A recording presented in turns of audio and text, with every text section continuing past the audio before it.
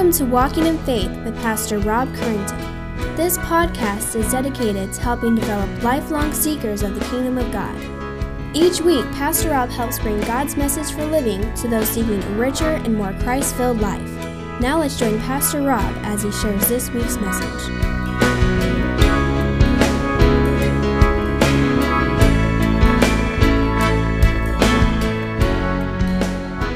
Dear Father, you are holy. Scripture tells us that you are holy, holy, holy. And with that, because of our sin, we are not able to come before your presence except through the works and obedience of Christ that we're going to remember not only through the message in this prayer, but also as we take communion. And we thank you for your grace and your goodness towards us. Father, we pray that many hearts this morning will be open to the gospel. I pray that many will come, not only in this service, but in the services to come, in the city of Orange later today, in the speaking of Luke, and in the Christmas on the corner. Father, for the churches in Orange and Orange County and the United States and throughout the world, the hidden churches in China and Korea and Syria and Iraq, may your Holy Spirit begin opening the hearts of people around the world. And let us remember that we're part of that fabric as your bride, as your church. And we thank you that you have called us, that you have chosen us, that you have redeemed us, and that even today you're sanctifying us, and that one day we'll be glorified and be made right fully in your presence. No evil, no sin, no suffering. But until that day, Father, we live in this world that is affected by sin. Our hearts still carry the residue of our desire many times in direct opposition to the new heart that you've given us. So we pray for a zealousness, a desire, an eagerness to work out our salvation with fear and trembling, knowing that we stand before a holy and almighty God. Give us a healthy fear of who you are and of your judgment, but also to encourage each other with your grace that's so freely given. Lord, renew a commitment within this body of believers here at Orange Villa. Lord, that we would be committed to encouraging one another, to challenge one another, to provoke one another. Not only in love, but also to do good works, to live out our faith, to do the sanctification of a work that you're doing in our lives, to bear one another burdens. Father, there are many that are in need of healing today, whether in their health, whether it's in their emotion or mental health. Maybe it's in their financial or some relationships that need to be restored. But Father, let us come together and heal together and give the comfort that you've given to us. Father, we pray for our missionaries this morning that we support. We pray for their health. Many are living in countries that many times may not have the greatest health care. They may not have the greatest opportunities to have physical difficulties and problems dealt with. Be with their finances. Lord, give them safety. May you give your favor to their ministries and to their work. And Lord, I pray that you just come and join with us in a mighty way. Stir up our hearts. Strengthen us for this battle. We pray this in Christ's name. And God's people said once again, amen. Take your Bibles, if you would, and turn to Mark chapter 9 as we just continue, because all we have is Christ, amen? That should be enough, and that's the challenge, that's the question, the encouragement that we've been given to each other through this Gospel of Mark. For God commands us to give up everything. Our dreams, our aspirations, our hope, even our life.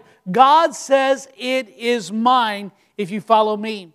In our passage last week, the main theme was that true followers of Jesus must abandon all claims of their life. Let's say it again. Jesus commands that all true followers of Christ will abandon all claims on their life. I told you last week the message unofficially was titled, How the Words of Jesus Ruined My Life.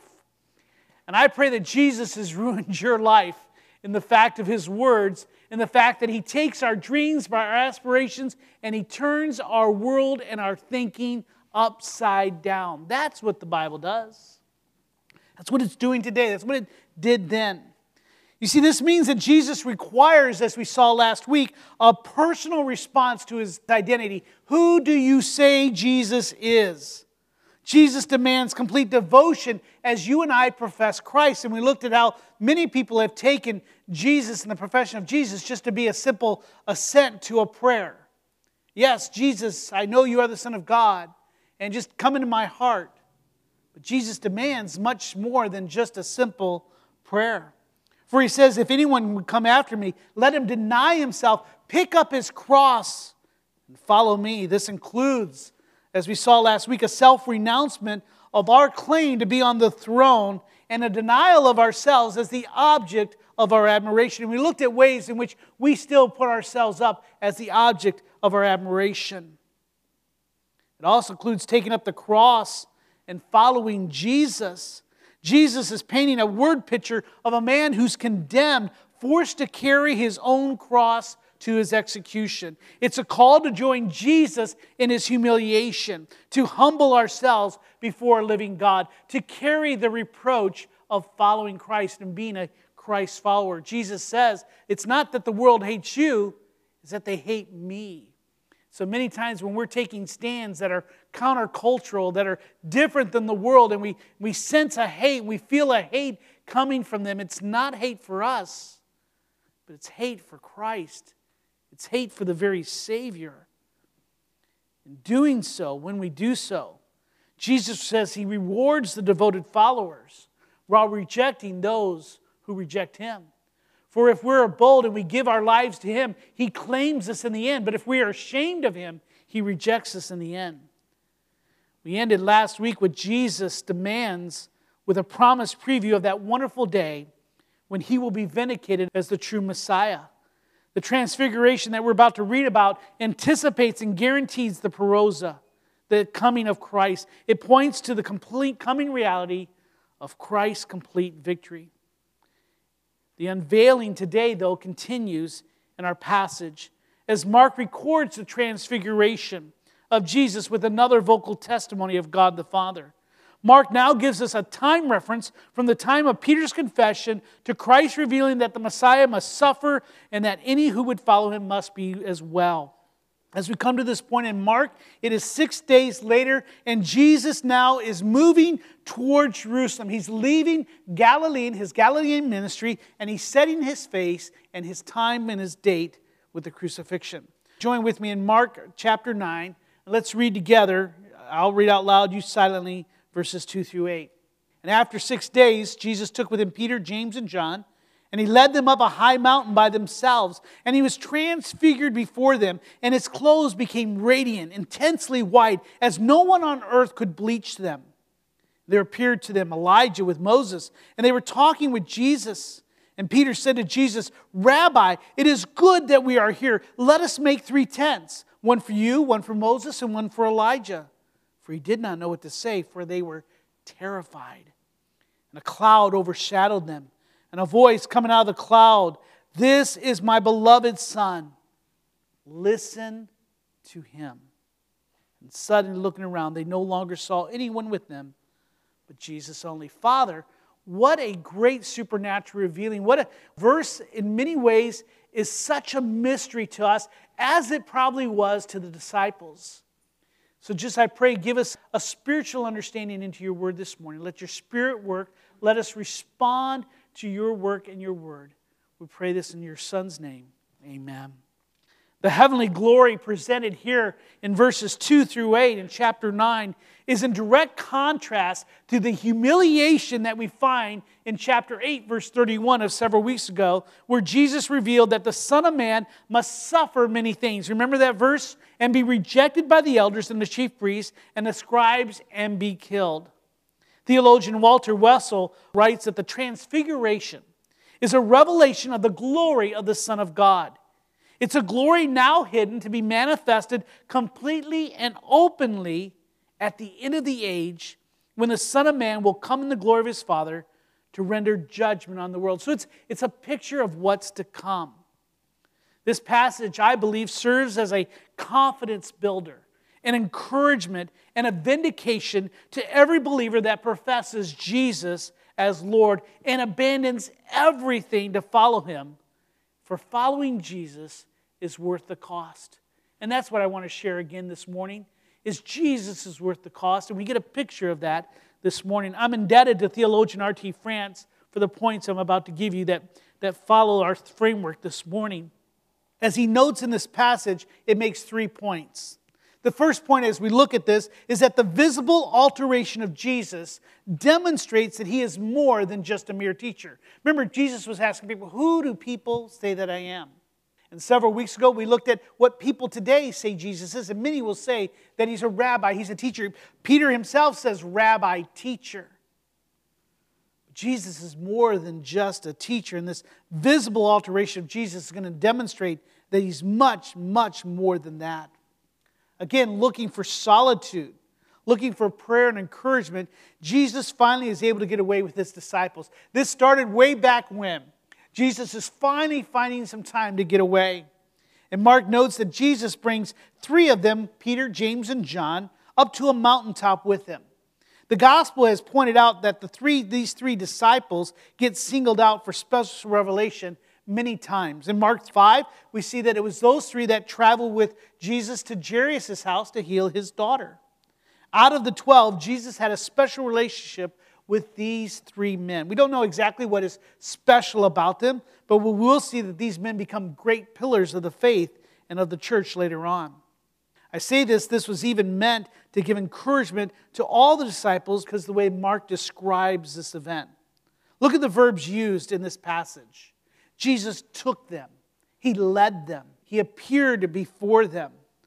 And all these things, it's about them. He's bringing them. He's including them in. He's wanting them to see something special, to be a witness. He's wanting to encourage them, to lift them up. In verse 7, we'll see that God the Father actually will speak to them. Jesus is finally revealing himself, his ministry, and his purpose in coming. It involves suffering and rejection and betrayal. As you may recall from this series, the desire for the Messiah's appearance has reached a fever pitch. Even after the feeding of 5,000, they wanted to take Jesus and make him king. That long-expected messianic age is coming, as we just sung about just a little bit ago. It has finally arrived, and the Messiah is now telling them not only will he be rejected and die, but any who follow the Messiah must also suffer and die. These are men that are in need of encouragement. These are men that are in need of some confidence builder. Because now, once again, Jesus is ruining everything that they had. Their worldview is being tipped upside down. With that kind of news, would not you and I all need some type of encouragement? It's someone to come to say everything that you hoped and desired for is now not true or will be lost. In asking who people thought he was, some commented that Jesus was a prophet, a healer, a teacher. But Jesus is so much more than that. He is the Christ. And this supernatural revealing on this mountain is demonstrated as Jesus is changed right before their eyes. Mark writes that Jesus was transfigured before them. That's kind of an interesting word. You and I don't use it very often. The Greek word is used for here for transfigured is a word that we get our word metamorphosis, meaning to change into another form, from one form into another. John MacArthur writes that in some inexplicable way in which we are not giving full details, Jesus manifested some of his divine glory that is his, that belongs to him. In Luke chapter 9:29, the good doctor writes that Jesus was praying, the appearance of his face was altered, and his clothing became dazzling white. For you and I, we might think back to Moses, who when he went to the mountain, he took 70 men with him, but then took 3 men up with him. And then Moses himself went alone. And we see that when he was given the tablets, he met with God. And remember, it said that his face was changed to pure white. From that day on, for 40 years, Moses had to walk around with a veil because the people could not look on his face. He would get up and talk to them, he had to put the veil on. When he walked among them, he had to put the veil on. It was only when he was with God, he'd take it off. It changed him. There was something different. In the same way, we're seeing something that is so magnificent that even the Gospels are not able to share exactly all that happened, other than it gets a preview of who Jesus truly is. The divining light or the divine glory emanating from Jesus made even his clothing radiate brilliant white light. Light is often associated in Scripture with God's visible presence. In Scripture, many times, God appeared in lights and in clouds and in fire with intense glory. Mark makes a point to describe the clothes as being so white that no earthly cleaner could accomplish this. There was something miraculous coming on as the visible alteration of Jesus demonstrates that he's more than just a mere teacher. It's a sign of encouragement that this man is much more. This man who is demanding so much of you is much more than just a man. Number two, not only is his visible alteration demonstrating something, but also his association with Elijah and Moses. Again, something mysterious. This is just a mysterious passage. It demonstrates his messianic role. There's something special going on with Moses and Elijah. Some believe that the Old Testament heroes of the faith, Moses and Elijah, are chosen here to represent the law and the prophets. Moses for the law and Elijah for the prophets. Or that they were chosen due to the fact that their mysterious appearance echoes their mysterious exit from the world. In Deuteronomy, we find that Moses goes to die, and it says that no one knows where he is buried, for he went up to die, and it says that God himself buried him.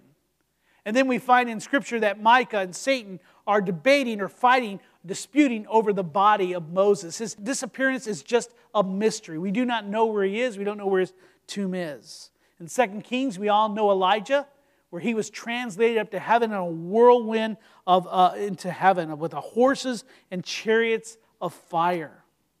Elijah was also expected during the Messianic age from Malachi 4:5. We'll look at more of this next week, where God promises, I will send you Elijah and the prophet before the great and awesome day of the Lord. God had also promised in Deuteronomy that he would send another prophet like Moses in that great day. So it's no surprise that it's Moses and Elijah. They were great men. And in some way, it's not told to us once again, that these disciples recognized Moses and Elijah. They'd never seen pictures. I don't think there was pictures. There was no selfies and things of that nature. Could you imagine now? Maybe we need to make a comic book of the Bible with selfies. The Bible with selfies. Moses doing the staff and the things. All those types of things. I don't know what that has to do with anything, but I just also imagine that. Sometimes I think funny things in my head, though they're not as funny once I say them. Do you guys have that problem too? That's what my wife and my family always tells me. But Moses and Elijah showing here is not unusual. They were expected in that fever pitch. People were expecting, so it would not be surprising, but yet they knew them. And their mysterious appearing is as mysterious as their disappearance was on their time here on earth. Now, though Mark does not tell us what they were talking about, Jesus, Moses, and Elijah were in some type of discussion. Disciples are sitting there. Jesus is turning bright. There's a light, and all of a sudden Moses and Elijah appear. Again, we can go to Luke chapter 9. And they tell us that Moses and Elijah spoke of Jesus' departure, which he was about to accomplish at Jerusalem. So in reality, what they're talking about is Jesus' upcoming death and resurrection. It's confirming what Jesus had revealed to his disciples, that he must suffer and die. So you can almost imagine the scene. Here you up on the mountaintop. The one that you believed was Messiah, the one you've been looking for years, here he is. He's finally here. And he's going to turn the world upside down by driving out the Romans, driving out the Greeks. He's going to restore the temple. He's going to restore the throne to David. And Israel once again will have its kingdom. Only to find that man that you have been serving with, that man that you've been traveling with, the man that you left your business and your family and friends with and taught with, is now telling you that he must be rejected, that he will be betrayed by one of you, and that he will suffer and that he will die. And not only that, he looks at them and he says, you too must also suffer and die. You can imagine the confusion, the hurt, the world turned upside down. And Jesus takes some time and takes them up there, and he introduces them to two great heroes of the faith who then begin speaking to Jesus. And what's their conversation? The very thing that Jesus told them, confirming to them. Listen, we know that this is what it is. This is the predetermined plan. This is what's going to happen. You can imagine them as they're listening on to this cosmic conversation that they maybe were encouraged. They were thinking, what is going on? Moses and Elijah, they understand. Why aren't they trying to tell Jesus that this is not the way? But no, they're confirming what Jesus had been saying. Peter, as usual, he has foot and mouth disease. He responds impulsively by asking if he should build some tents, earthly shelters for some heavenly beings. Well, he's thinking, well, this must be it. Let me build some tents for them. He's at a loss for words due to his fear. Mark tells us why. He doesn't know really what to say. And like you and I, many times, we just say something stupid. That's really what Peter's doing. He's not fully grasping the situation. He's got to say something. They're not grasping what they're witnessing. Disciples would have been aware of these passages in Scripture about the Messiah. And though they probably didn't put it all together right then of what was going on that mountain, at the moment they would after the resurrection and the outpouring of the Spirit the day of Pentecost. Peter would not always be at a loss for words, but yet we see what was going on here. They're introduced to two great heroes of the faith. His association with Elijah and Moses demonstrates his messianic role. It confirms what Jesus has been saying. It had to have been an encouraging word to them. Even though they could not fully grasp all what was going on, they couldn't fully grasp what was the message, they had to be brought back later.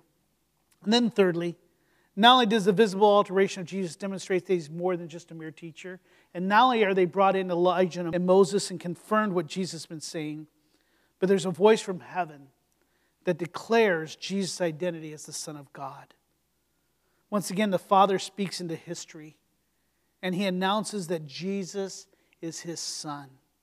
Early in Mark, after Jesus' baptism, the Father proclaimed, "You are my beloved Son with whom I am well pleased." Though Jesus will be rejected by his own people, and though he will be killed by the Romans, he is accepted and loved. Father, we come before you this morning just to sing your praise and joy to the world, for Lord, you have come. And I thank you for just joining us this morning as we celebrate your presence, expressing our love to you for what you've done in our lives. We invite you to join with us this morning that you may be glorified in all that comes together this morning. Praise in Christ's name. Amen. Take your Bibles and turn, if you would, to Mark chapter 9 as we talk about the second coming of Elijah. The unveiling is continued in our passage last week as Mark recorded the transfiguration of Jesus with another vocal testimony of God the Father declaring that Jesus is his Son. That passage that we looked at last week, the transfiguration, served as a confidence builder, an encouragement and a vindication to every believer that professes that Jesus is Lord and abandons everything to follow him, and following the cross, for following him is worth the cost.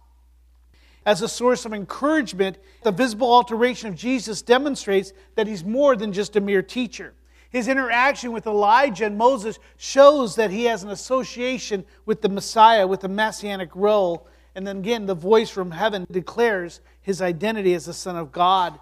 This Jesus, as we looked at last week, will once again come in all power, glory, and vindication again. The Scripture also tells us and gives us encouragement that as Jesus was once transformed there at the Transfiguration, and also at the day when he was risen, that we too will be transformed. In today's passage, as we continue with that story, we're going to read the conclusion of the Transfiguration as Jesus and his disciples head down the mountain. The disciples are still confused. They're not sure of what all they saw or the significance of what they saw. Mark records the following conversation in verses 9 through 13. And as they were coming down the mountain, he charged them to tell no one what they had seen until the Son of Man had risen from the dead. So they kept the matter to themselves, questioning what this rising from the dead might mean. And they asked him, "Why do the scribes say that first Elijah must come?" And he said to them, Elijah does come first to restore all things. And how is it written of the Son of Man that he should suffer many things and be treated with contempt?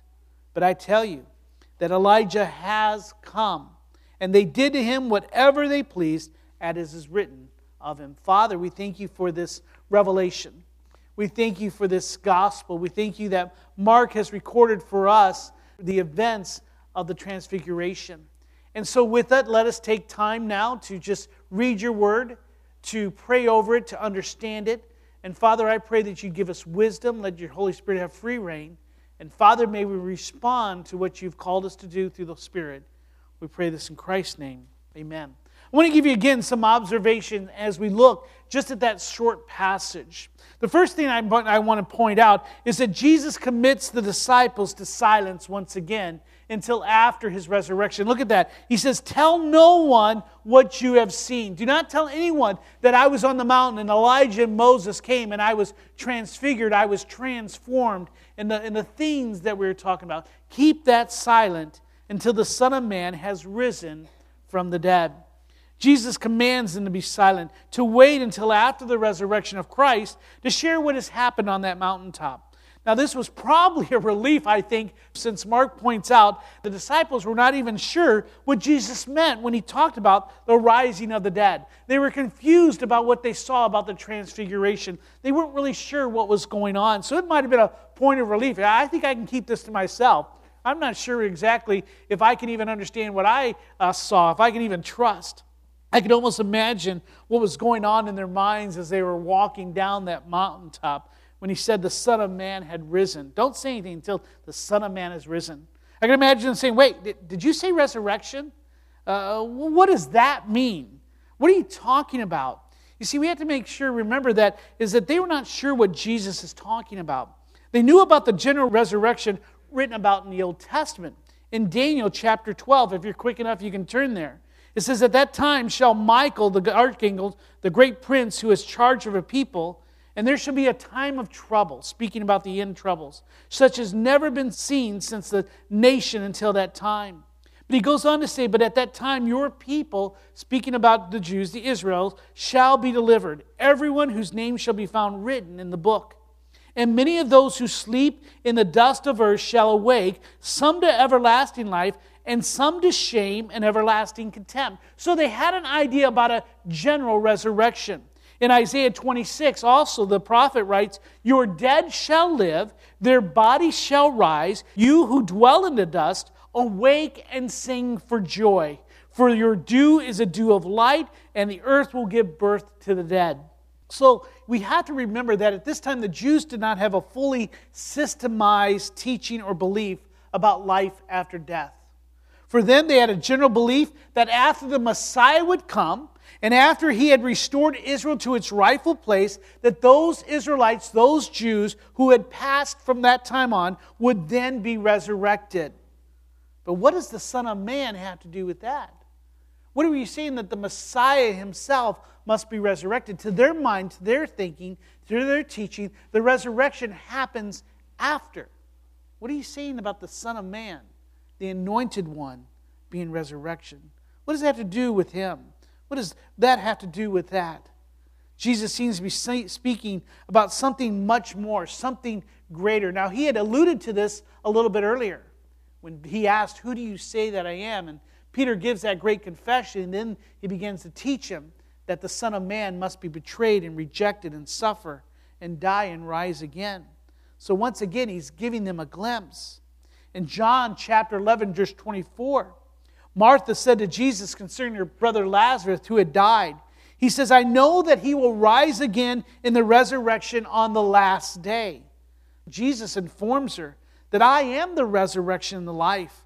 And whoever believes in me, though he die, yet shall he live. And everyone who lives and believes in me shall never die. At this time, though, Jesus has not fully revealed this wonderful truth that all those that are God's children will one day be resurrected.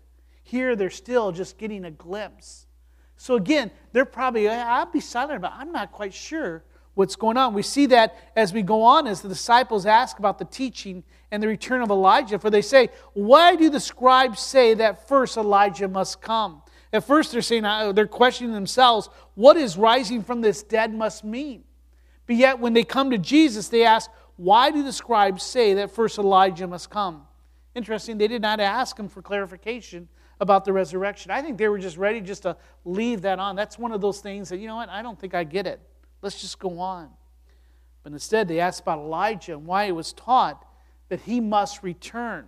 Remember, for their mindset, everything was about the restoration of Israel. For them, the Messiah was one who would come and restore Israel to its rightful place. That was their mindset.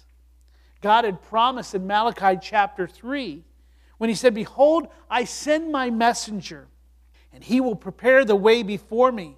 And the Lord whom you seek will suddenly come to his temple, and the messenger of the covenant in whom you delight, behold, he is coming, says the Lord of hosts.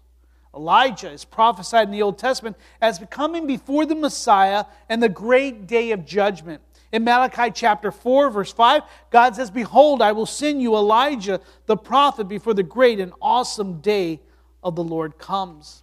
The rabbi teaching of that day included the hope and expectation of Elijah's return at Passover. To this day, the Jews provide an empty cup and an open door at the Passover for Elijah. So that's their expectation, is that Elijah will come and prepare the way for the Messiah, and then they will restore all things. Well, Jesus affirms then what they've learned, but then he explains it fuller as we go on. For he says Elijah does come first to restore all things. But he goes on and gives them something a little bit more. And he gives it in a form of a question when he says, and how is it written of the Son of Man that he should suffer many things and be treated with contempt? Jesus is affirming that their teaching about Elijah, the second coming of Elijah, was correct. The reason Elijah must come is for restoration. Now, this would have been familiar to them, as we've already pointed out, that they believed the Messiah would come to restore Israel. That's what they're looking for. Hence why what Jesus is doing and what Jesus is saying is starting to become confusing to them. However, Jesus, as we saw, has put a wrench into their thinking. And that once again he states the Messiah must suffer. The Messiah must die. And then he says the Messiah must be resurrected. In fact, Jesus, though, tells them that all of that was written in Scripture. But what we recognize today is that they were missing that point. They could not understand what Jesus... For you and I, we have the positive hindsight. For them, they did not see it. The idea of a suffering Messiah is found in several passages in Scripture. And so now we're going to take a Bible out. For those of you who have been practicing your sword drills, turn to the book of Psalms if you would. I want to go ahead and look at several passages together. If you have your Bibles, turn to Psalms 22. Psalms 22, we start to see how for years the Scriptures had written about it. And this is Psalms 22 is known now, as also was known then, as a psalm that would be speaking of the Messiah, of the Anointed One. In verse 6 of Psalms 22, it says, but I am a worm and not a man, scorned by mankind and despised by the people. All who see me mock me. They make mouths at me. They wag their heads. He goes on to say in verse 14, I am poured out like water, and all my bones are out of joint. My heart is like wax. It is melted within my breast. My strength is dried up like a potsherd, and my tongue sticks to my jaws. You lay me in the dust of death. Look at verse 16. For dogs encompass me. A company of evildoers encircles me. They have pierced my hands and feet. I can count all of my bones. They stare and gloat over me. And then verse 18. They divide my garments among them, and for my clothing they cast lots. For you and I, it's easy for us now to see Jesus and how he fulfills that. In those days, it was still blurry. They were like trees walking. They could not see clearly. Turn, if you would, then Psalm 69, just several chapters more further. We see that it continues. Psalm 69. Looking at verse 20. He says, reproaches have broken my heart, so that I am despair. I looked for pity, but there was none, and for my comforters, but I found none. They gave me poison for food, and for my thirst they gave me sour wine to drink. And then if you would turn to Isaiah chapter 53, we read this very clearly, usually around this time during Christmas. We read it during the resurrection, Easter. Again, we see that it's been written from time past that the Messiah, the Anointed One, must be a suffering Messiah. Isaiah 53, look at verse 3. He was despised and rejected by men, a man of sorrows and acquainted with grief. As one from whom men hid their faces, he was despised. And what does it say? And we esteemed him not. Verse 4, surely he has borne our griefs, and he's carried our sorrows, yet we esteemed him stricken, smitten by God, and afflicted. He was pierced for our transgressions, he was crushed for our iniquities, and upon him was the chastisement that brought us peace. And with his wounds we are healed. Amen? Verse 7, he was oppressed and he was afflicted, yet he opened not his mouth. And like a lamb that is led to the slaughter, and like a sheep that is before its shearers is silent, so he opened not his mouth. Once again, you and I, in hindsight, read Christ's story, and we understand it. In verse 10, yet it was the will of the Lord to crush him. He has put him to grief when his soul makes an offering for guilt. See, what they did not recognize is they were looking for Elijah. They had an expectation that the Messiah would come. But as we said several weeks away, their life and their dreams and their aspirations have been turned upside down. For they were looking for the restoration. Even in Acts it says, when will you restore all things back to Israel? And Jesus says, it's not for you to know. See, they're looking for an earthly, they're looking for a political, an ethnic, a national restoration that comes in power and glory and victory. But really what Jesus is teaching them through this transfiguration and through Elijah is that first must come suffering and death. And then after that, the resurrection. And only then will the restoration begin and be fully done. Once again, you and I must realize that salvation comes through suffering. And we've looked at that. For you and I, our salvation comes from the suffering Christ. Our salvation comes for those who endure and overcome. To those who count the cost, who pick up their cross and follow Christ. It's not just a simple prayer. It's just not repeating some words after someone else. It means that there's the lordship of Christ in which we follow him fully. And it will cause us to suffer, to expect it, to embrace it, he calls. You're still in Isaiah, I hope. Look at chapter 53, verse 11. For he goes on and he brings it all together. Salvation comes through suffering. Look at this, verse 11. For out of the anguish of his soul he shall see and be satisfied.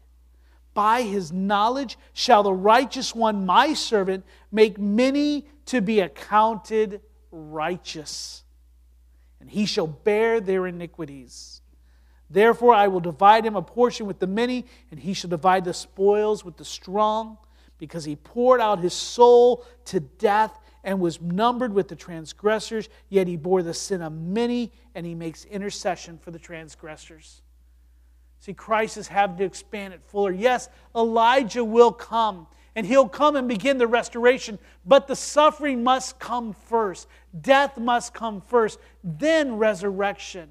There's a hope there. Do not let your world be demolished.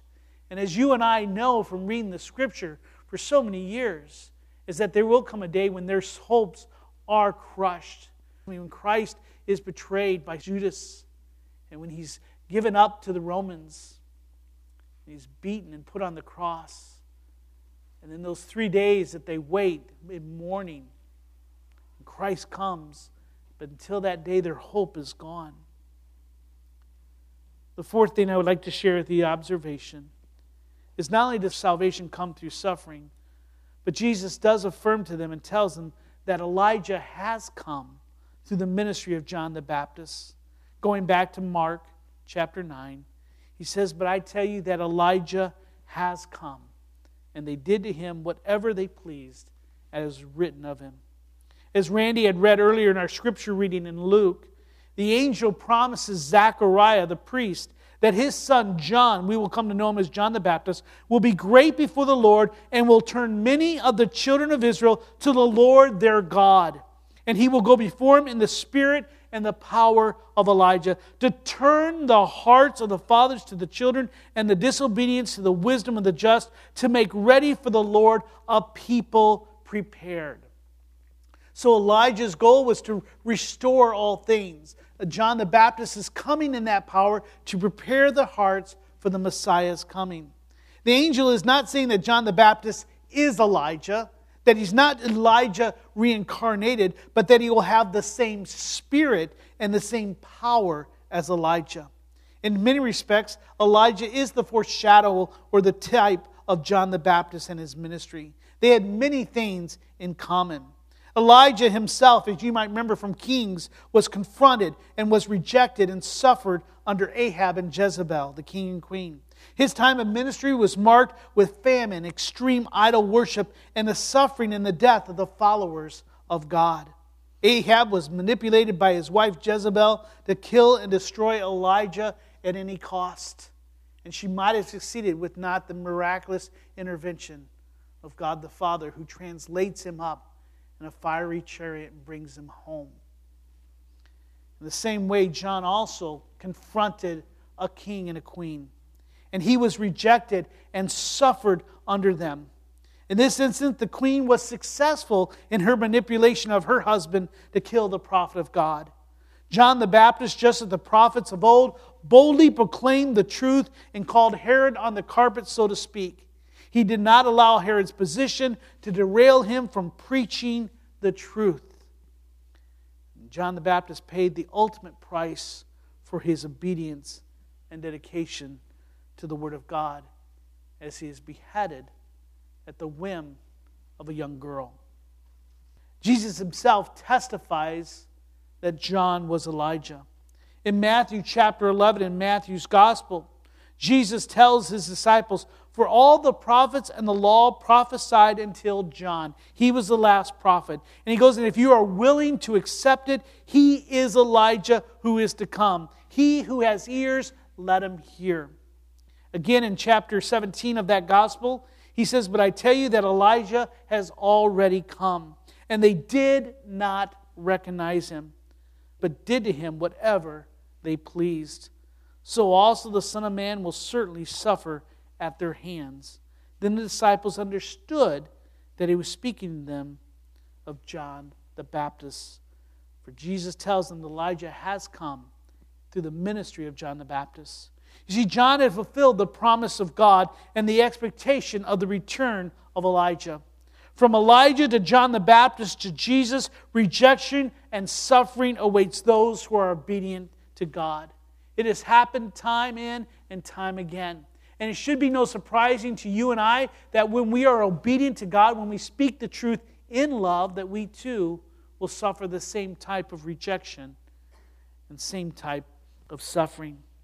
The question I might ask from this scripture is, if John is Elijah who came to prepare the way for the restoration, why must the Messiah also suffer? Why must he suffer? Well, take your Bibles, if you would, and turn to Acts chapter 3. For that's the question. If he is Elijah, if he's come to restore all things, if he's come to prepare the way, John is now dead, why is it that the Messiah must suffer? Why can't the Messiah, again, just come in? But again, we recognize that salvation comes through suffering. Restoration will come through that. In Acts chapter 3, look at verse 18. "But what God foretold by the mouth of all the prophets, that his Christ would suffer, he thus fulfilled. Repent, therefore, and turn back, that your sins may be blotted out," the disciple says, the apostles. Verse 20, "That times of refreshing may come from the presence of the Lord, that he may send the Christ appointed for you, Jesus, whom heaven must receive until the time for restoring all things, about which God spoke by the mouth of his holy prophets long ago."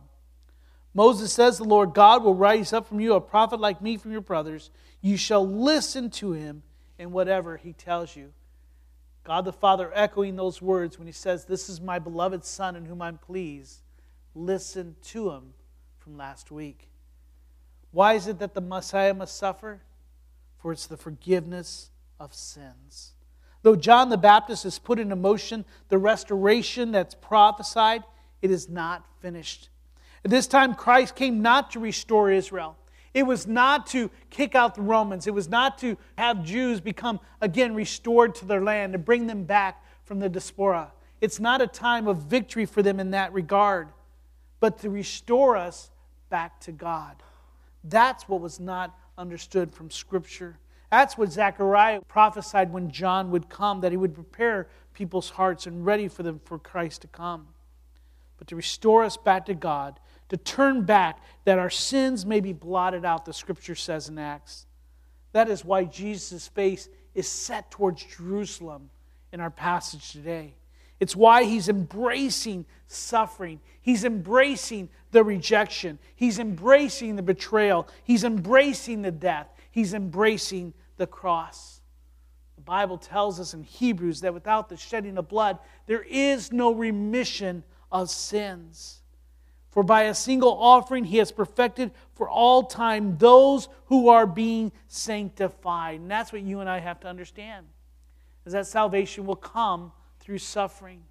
So the disciples are saying, but wait a second, we're waiting for the restoration. That must come. Where is Elijah? We are saying that you're the Christ, but we must have missed him.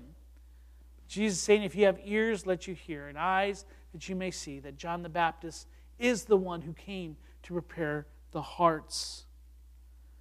And what we need to recognize, the spiritual truth, if you're taking notes, if you want to take something home, is not only does salvation come through suffering, but restoration comes through repentance. As we go back, it says here in Luke, it says he will be great and he will turn the hearts of many children of Israel to the Lord their God, to turn the hearts of the fathers to the children and the disobedience to the wisdom of the just, to make ready for the Lord a people prepared. To receive Jesus now, repentance must be in place. For without repentance, there is no restoration. We must come and realize who God is. We must come and realize that who we are, and that we are an unholy people, a people who are rebellious. Paul tells us in Ephesians that we're disobedient to God, that we're enemies of God. And many people are talking today about restoration. They're wanting to see the goodwill towards man. Where is that happening? But restoration does not happen unless there's a repentant heart. I don't think it's any surprising that when you look at the ministries of Elijah, the ministry of John the Baptist, and the ministry of Jesus, that they all preach the same message. Repent, for the kingdom of heaven is at hand. We may not see those words of Elijah himself, but in the same place, he's calling all of Israel, Ahab and Jezebel, repent, repent, repent. From Elijah to John the Baptist to Jesus and to the disciples themselves, the call has always been the same to every generation: repent. And for you and I, even during this Christmas season, the one thing, the one call that you and I must have to people is to repent. For there is no hope of any restoration. There's no hope of any reconciliation until a heart repents. To prepare their hearts for the coming of the Messiah, you and I must be doing the same thing. For Christ is coming again, is He not? This time in victory and in power. The Bible tells us that He will come not to judge, not to save any longer. He will come to finish what He started. No longer will He be a helpless babe, but He gives us a picture of a warrior king coming to claim what is His. And for those hearts that have not been prepared, they will find themselves lost. And let me tell you, the most wonderful gift that you can receive this season is that of repentance. And I say that because repentance is a gift from God. Repentance is not something that you and I can conjure up. Scripture tells us that there is a grief, a worldly grief, that actually leads to death. That's the worldly grief in which we're sorry that we got caught. We're sorry that we're paying the consequences of our actions. It's that worldly grief that says, oh, I wish I don't want to do this, but oh, you wind up doing again. Repentance, though, is a gift from God in which it's a turning. Scripture says, pray that you may get the gift of repentance that leads to life everlasting. For you and I, the greatest gift that we can call down from heaven for our loved ones is, Lord, give our friends and our families a repentive heart. Prepare their hearts. Make it ready for the coming of Christ. Repentance is a gift from God in which we turn from trusting in our good works to trust that God is satisfied with the works of Jesus on our behalf. In Christ, our penalty of death is paid, and we are given the righteousness of God. Until we suffer and repent, we will never have salvation and restoration. We need to prepare our hearts. Scripture tells us that Christ is coming again, and that you and I must prepare for His coming by calling others to repentance. In many churches, in many pulpits, you will never hear that. They say the day of calling for repentance is gone. There's not a call, but yet it is. Prepare your hearts. At that second coming, He will restore all things, as Scripture promises in Colossians. He says, for in Him, speaking of Jesus, all the fullness of God was pleased to dwell, and through Him to reconcile to Himself all things, whether on earth or in heaven, making peace by the blood. Elijah has come through the ministry of John the Baptist, calling others to repent, preparing them that they may be in order to receive Jesus as Messiah. There are some who did, and there are many who did not. But that same call comes to us throughout the ages, through the blood of the martyrs and through the obedience of His children, is we too must repent. For if we repent, we will find restoration. So let me ask you this morning, would you come and embrace not only the suffering of the cross, but you would also embrace a heart of repentance in which you're turning from your glory and from your works and trusting in the works of Christ. For Christ must suffer, and we must repent in that same way.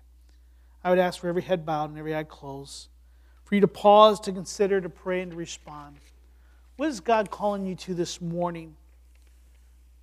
Have you come to the place where you've repented from your sin? Have you repented from trying to work your way to heaven? Have you repented from the place of thinking that you're good enough on your own to go to heaven? It shows itself in so many ways. The Bible tells us there's no restoration until we repent. If you haven't done that, I would call you to it. Would you turn and trust in the works of Christ, recognizing there's nothing that you could do to make yourself right with God? It's only through the suffering of Christ and for what He's accomplished for us that we can ever have restoration. Would you call on the one? Would you pick up your cross? And would you follow Him? Father, you are good. And Father, I pray and thank you for this gift of repentance that you have given to so many of us. That you have done the work of preparing our hearts through the work of the Spirit and through the work of your Word. That we may be ready to receive you. And we look forward to that glorious hope of your returning when the restoration will finally be completed. That's our hope. That's our motivation. That's our desire. Father, now I pray that we would be faithful in preaching that same message of repentance. Father, that we're calling others to come and follow you. And I pray that you would grant them that gift freely. We thank you for that. In your name we pray. Amen. We hope you have enjoyed this week's Walking in Faith podcast. We encourage you to share this podcast with others in order to help spread God's message to all those in need. If you have any questions or comments, we would love to hear from you. Email us at walkingin.faith@orangevilla.org. You can help us spread this podcast by writing a review at iTunes, and don't forget to visit us online at orangevilla.org. There you will find more information about our ministry, as well as share your thoughts, submit prayer requests, and find out how you can help others to grow in God's love. Until next week, may God bless you in everything you do.